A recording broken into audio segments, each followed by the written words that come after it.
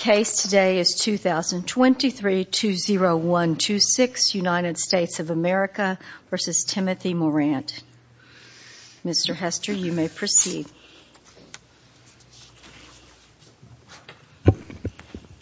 Thank you, Your Honor. May it please the Court. Your Honors, 18 U.S.C. 1201 covers conduct sweeping well beyond this Court's definition of generic kidnapping.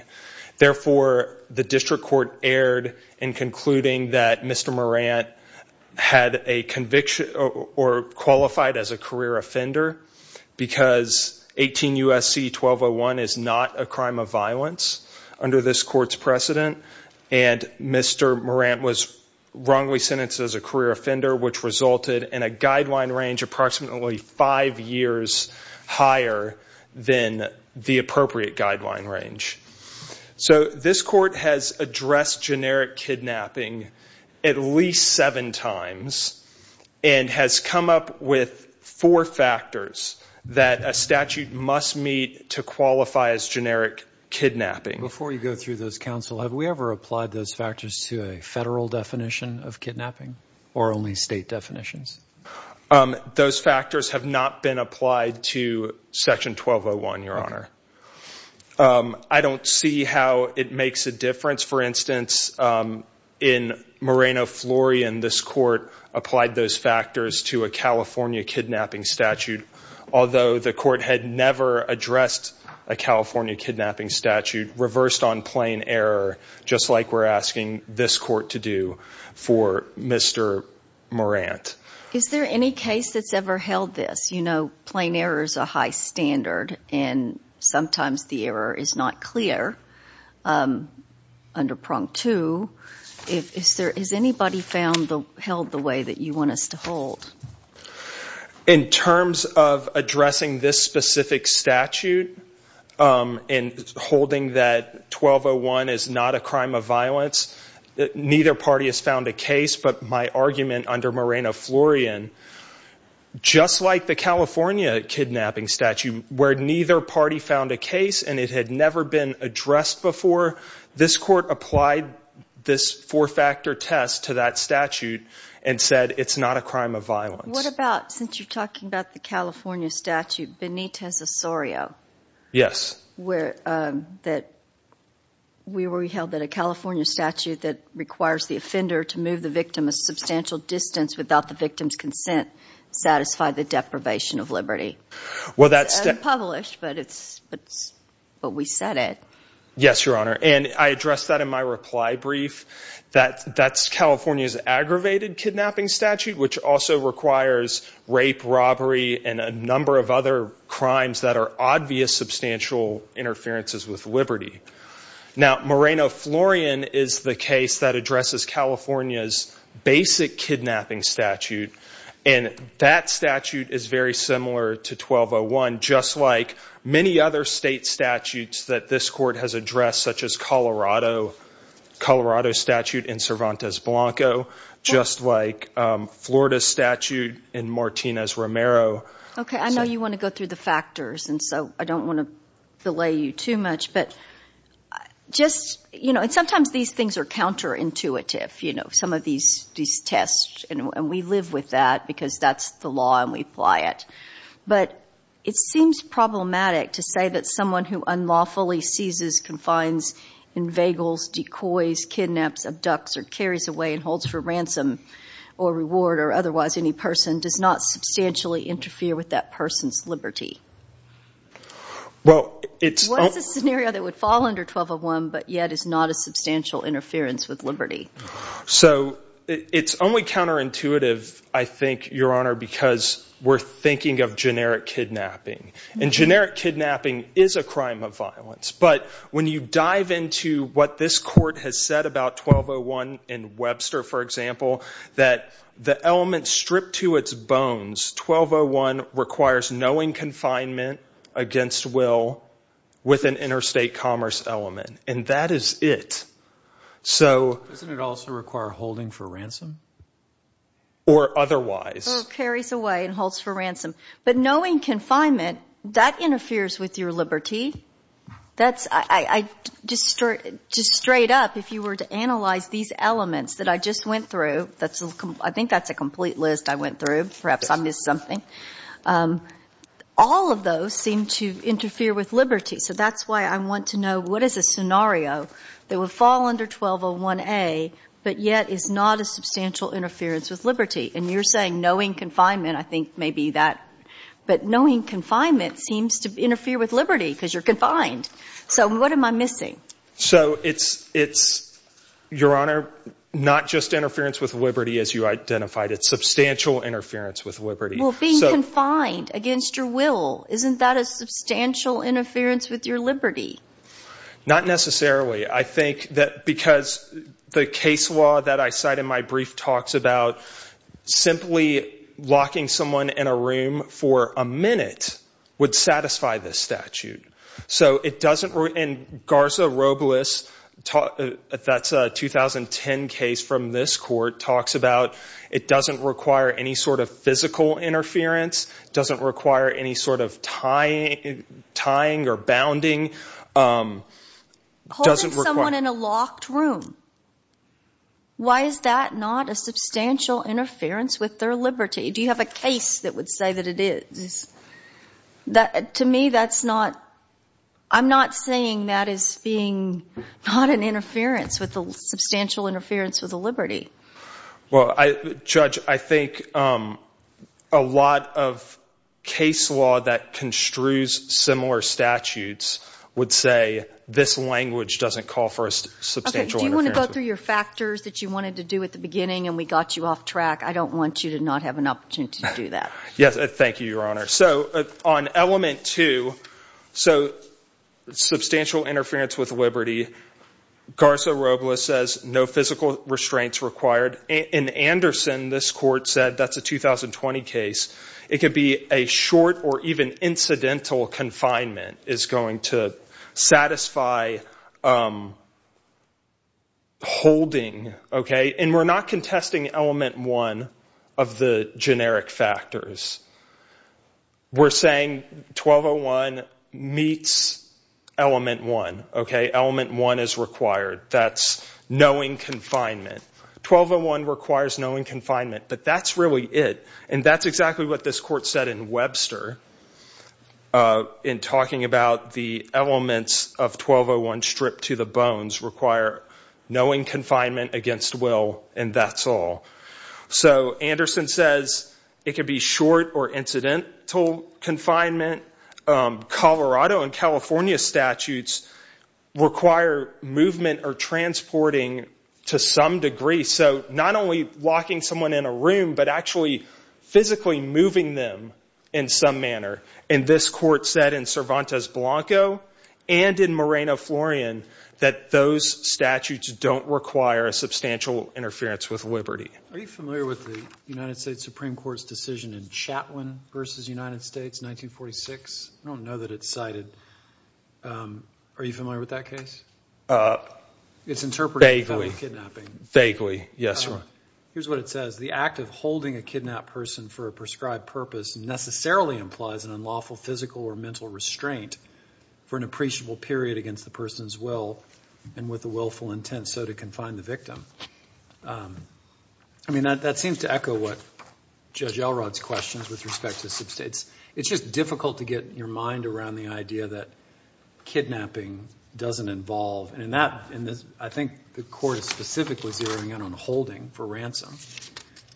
How can you do that without substantially interfering with liberty? Well, I think holding for ransom would be a substantial interference with liberty, but 1201 covers all sorts of situations beyond just holding for ransom, and literally says... Is that stated in the statute, though? Yes, Your Honor. It says, or otherwise, hold for ransom, reward, or otherwise. But holding, what does otherwise mean in that? It can mean literally anything, as this... I find it difficult to believe that it just means, well, you can hold someone for ransom, or you can hold someone for don't you still have to hold someone, right? But this court has said in Webster, Your Honor, that there is no specified purpose requirement to this statute. And specifically, does that automatically disqualify a statute from generic kidnapping, that it doesn't have a specified purpose? Assuming you're right about that. It would get closer, but so the three elements, this court has said that a kidnapping statute to qualify as generic kidnapping must require holding, it must require force, threat, or fraud, and it must require one of the other four elements or one of the specified purpose requirements in the model penal code. Okay? So very clearly, this statute doesn't require one of the specified purposes in the model penal code because it says or otherwise, which sweeps far beyond those four purposes that are listed in the model penal code. What are those in model penal code? They are,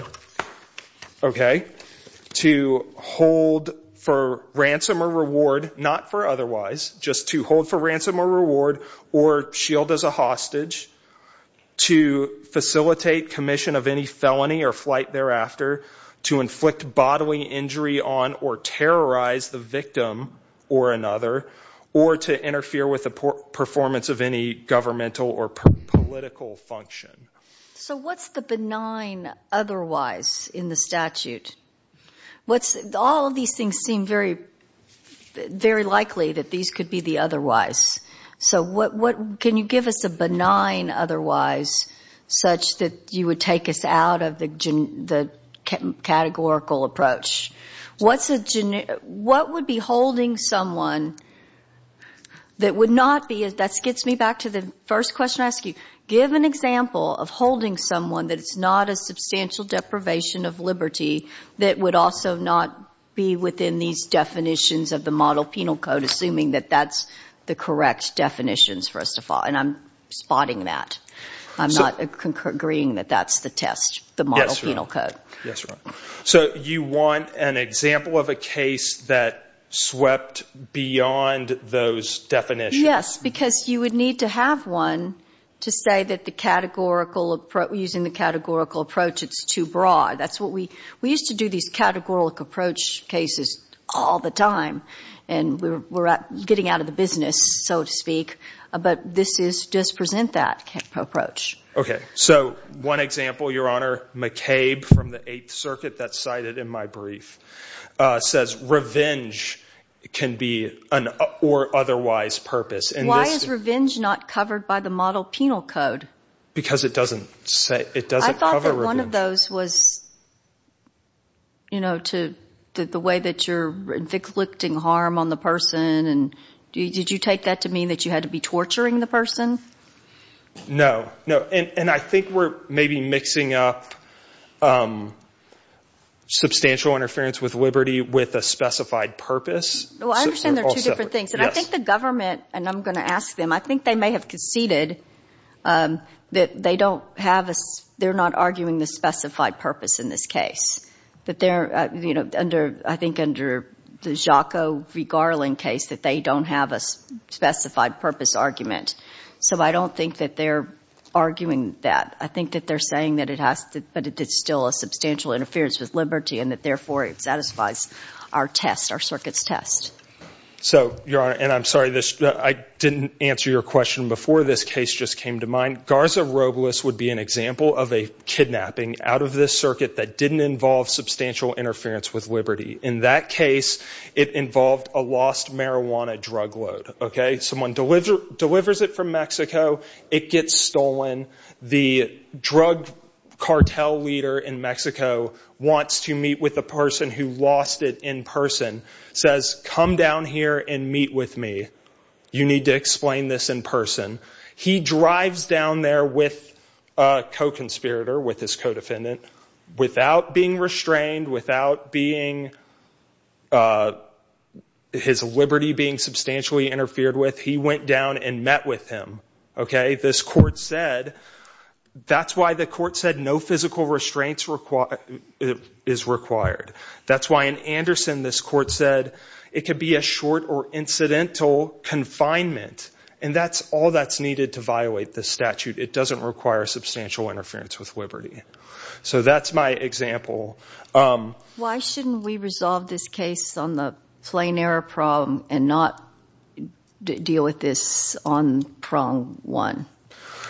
Because all we're doing is applying the plain terms of the statute to existing case law, which is very well established in this circuit, and this court's done it before in Moreno-Florian with the California statute. Do you concede that you would lose if we skipped the prong? I mean, I don't understand how you can say the error's plain.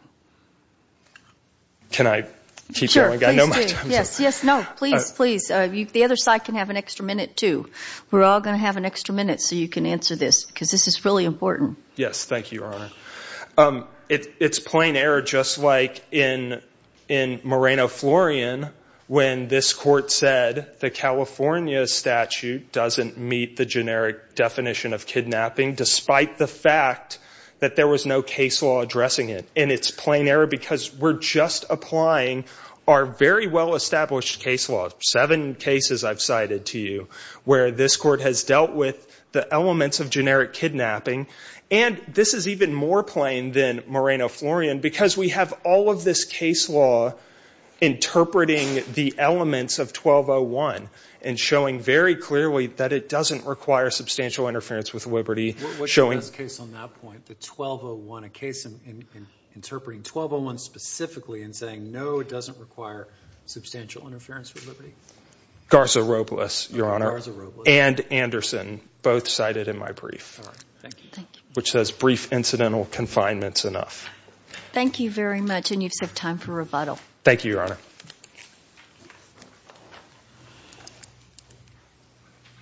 Mr. Sand.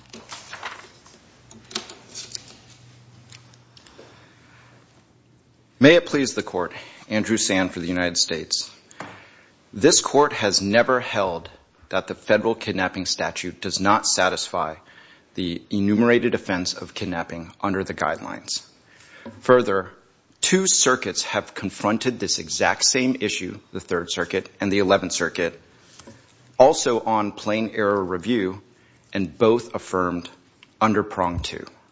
Could you deal with the Robles case, please, that he referred to quite a bit? I have it here, the case, but I'm just...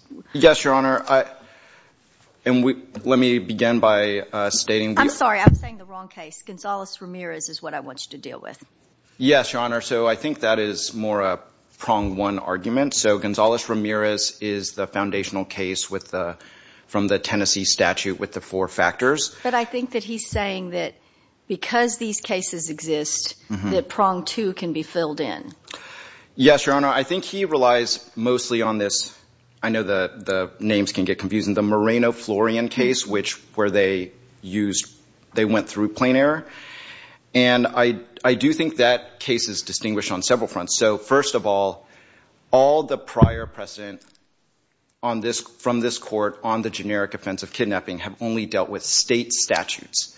And to extend that to the federal kidnapping statute would require extending existing precedent, which is insufficient under prong 2.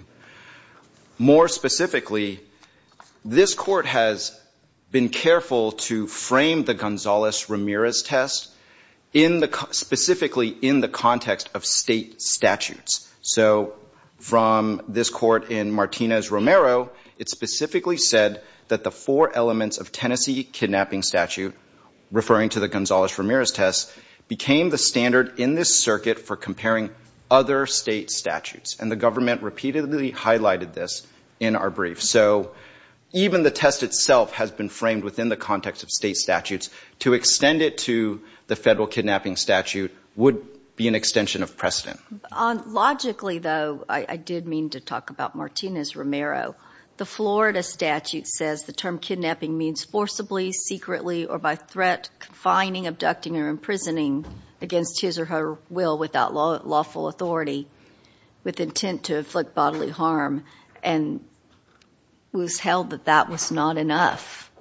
So how do you, if you were going to address this straight up on prong 1, it seems that and it actually would affect prong 2, that why isn't that parallel to the situation here such that logically the same rule would apply? Yes, Your Honor. I do think just from a prong 2 perspective, just kind of stepping back, we're talking about the generic definition of the federal offense of kidnapping. And the Supreme Court has defined that as the offense as commonly understood. And I do think an analysis of individual state statutes, the effect of that on the offense as commonly understood is a bit different than the federal kidnapping statute, which is... Why, just because it's federal and it's really important? Is that, I mean, I don't that understand. That is part of it. I do agree that is part of it. I'm not saying that I think it is. I'm just asking you the question. Is there something, because it would be a big deal to declare the federal kidnapping statute, is that the reason? I wouldn't exactly say it's a big deal, but again, the generic offense is the offense as commonly understood. I would say that the federal kidnapping statute, which is the exclusive criminal definition of kidnapping provided by Congress and is longstanding, that would have an outsized impact on the offense as commonly understood, this generic offense. Right, but still, it seems to be, are you saying that the decision in Martinez-Romero was wrong? If not, why wouldn't the same logic apply here on prong 1? Again, if we're in prong 1, so... We can go in whatever order we want. Yes, Your Honor. Yes, Your Honor. And prong 1 seems tough for you here. I do think, and Your Honor's kind of touched on this when talking to my opposing counsel, just looking at the looking at the statutory language of the federal kidnapping statute, it does satisfy the Gonzales-Ramirez element. So just looking at the text itself of 1201, it states that there are kind of 2 action clauses there. So the first one is unlawfully seizes, confines, inveigles, decoys, kidnaps, or carries away. And the government's position is that that lines up with the first and third of the Gonzales-Ramirez elements, knowing confinement and the use of threat, force, or fraud. And then there's a second action clause, which is different from the Florida statute, and it says, and holds for ransom, reward, or otherwise. And the government agrees with some of the questions that were put forth, which is that the holding is the key. The holding is the substantial interference with the victim's liberty. The reason for the holding, ransom, reward, or otherwise, the government concedes there is no specified purpose requirement under this statute. You might be holding them in order to read great literature to them or to perhaps, but you're still educate them in math, something like that. Yes, Your Honor, but you're still holding them, and you're keeping them in place. Perhaps teaching them math or great literature might be. Yeah, I just don't understand. How can you say holding? Well, it's not saying that you're confining them in order to render a judicial opinion. That's not what holding means. It means to hold them, like to hold them. I just don't understand how there could possibly be any other meaning to holding than to confine someone and substantially. I don't know. The government is in agreement with that position. Once again, I'm just abiding. You should just smile and say, well, no, yes, you can, I agree. Yes, Your Honor. Yes, Your Honor. So, yes, we agree with that. Holding, it means to keep someone in place, and in our view, it substantially interferes with a victim's liberty. But what do? We still haven't. This is my third time to ask about Romero, because we said that holding, I don't know why we said this, but we said that holding in that case to teach math or poetry or whatever is not good enough for that statute. So yes. So why did we say that there if we wouldn't say that here? Yes, Your Honor. I agree with the abstract thinking that to straight up to, if I were to say that it was holding, then that would seems to be enough. But that's not what we've said in the past, and so this is troubling.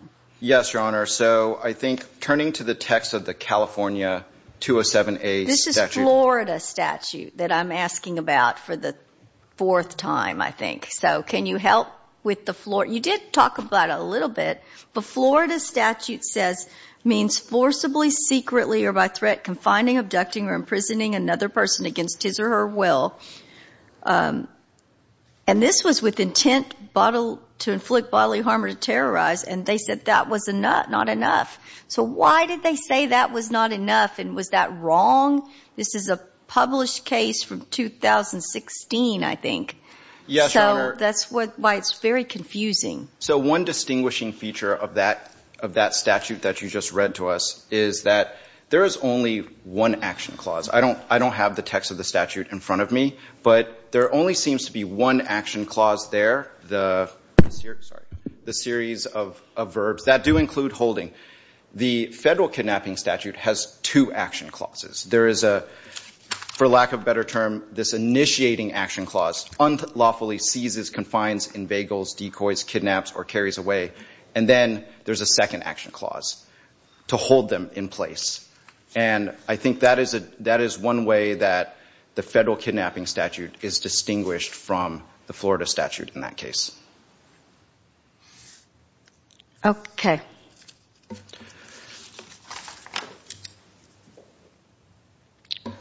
Does the government want us to hold that the federal kidnapping statute is not problematic, and analyze that, or is the government seeking us only to apply prong 2? The government, I think, the strongest argument here is prong 2. But if somehow the court wanted to get to prong 1, because we do think this error was not preserved below, and even to the extent that, and I think this is coming from some of our discussion here, that it's a close call whether the federal kidnapping statute satisfies this generic offense of kidnapping. This court has emphatically stated that close calls don't cut it for prong 2. So prong 2 is our strongest argument. That is not the only argument that we are presenting forth. If somehow this court were to get past prong 2 and consider the issue straight up, we do think that the federal kidnapping statute does satisfy the generic offense of kidnapping we talked about in our brief. We do think it meets the 3 Gonzales-Ramirez elements based on the plain text of the statute, also based on the fact that this is a common sense test. There is nothing more common sense than the federal kidnapping statute, the exclusive federal criminal definition of kidnapping, satisfying the generic federal offense of kidnapping. Can you grapple with Cervantes Blanco for a moment? Maybe the same sort of issue that Florida had. You know, Cervantes Blanco is the Colorado, excuse me. Yes, Your Honor. Any person who knowingly seizes and carries any person from one place to another without his consent, without lawful justification, commits second-degree kidnapping. I think we said that was not satisfactory, just like we said that Martinez-Ramirez was not satisfactory. Yes, Your Honor. Again, I think the separate holding requirement is the distinguishing feature. Okay. What about the South Carolina kidnapping statute that's mentioned?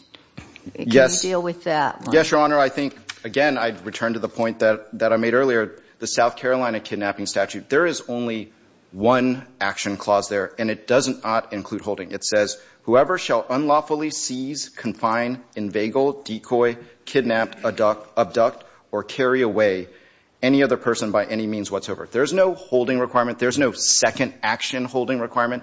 That's why they're different. That's why the South Carolina statute, which has not been directly confronted by this court in any case, sweeps more broadly than the federal kidnapping statute. Mr. Sand, if the court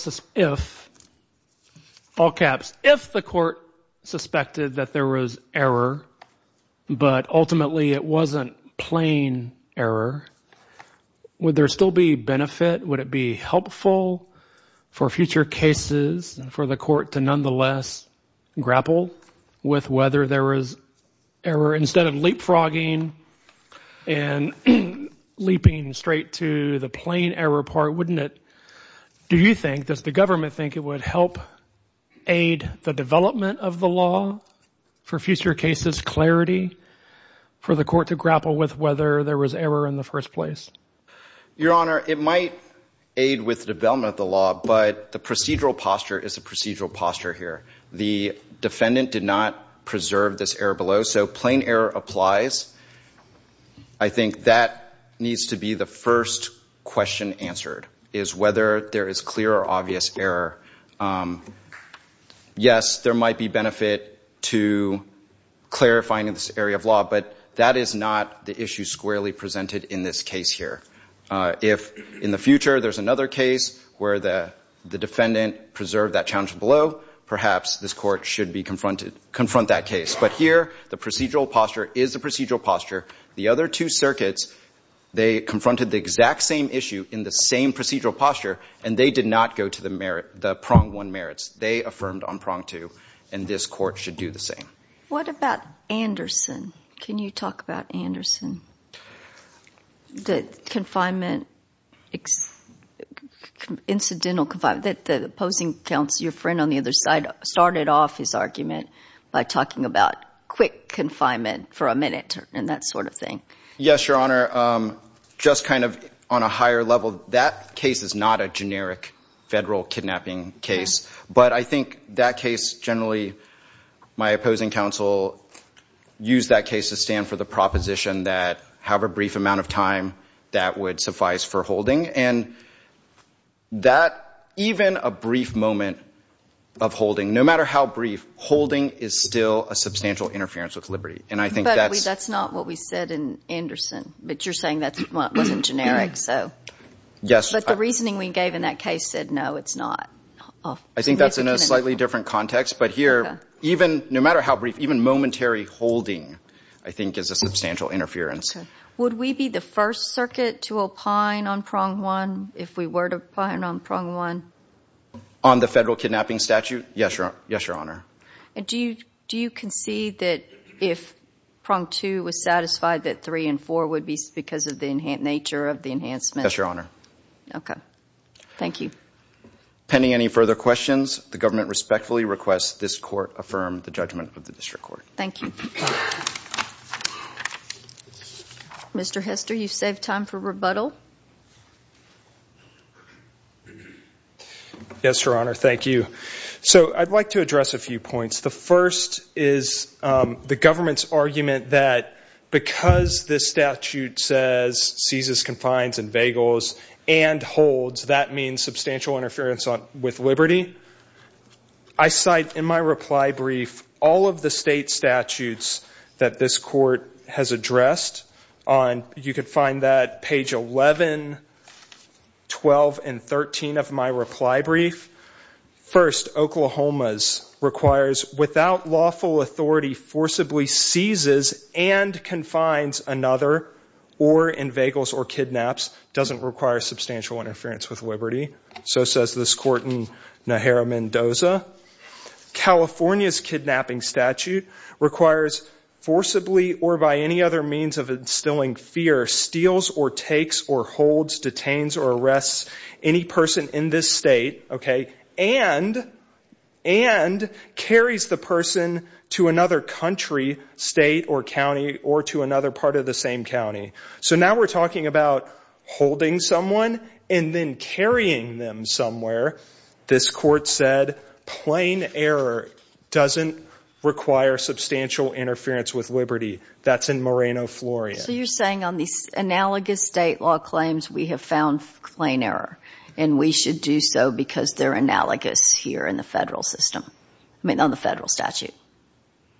And the plain language of the statute applied to right, they're analogous. Yes, so right. They are analogous on their plain language. We have found plain error on them.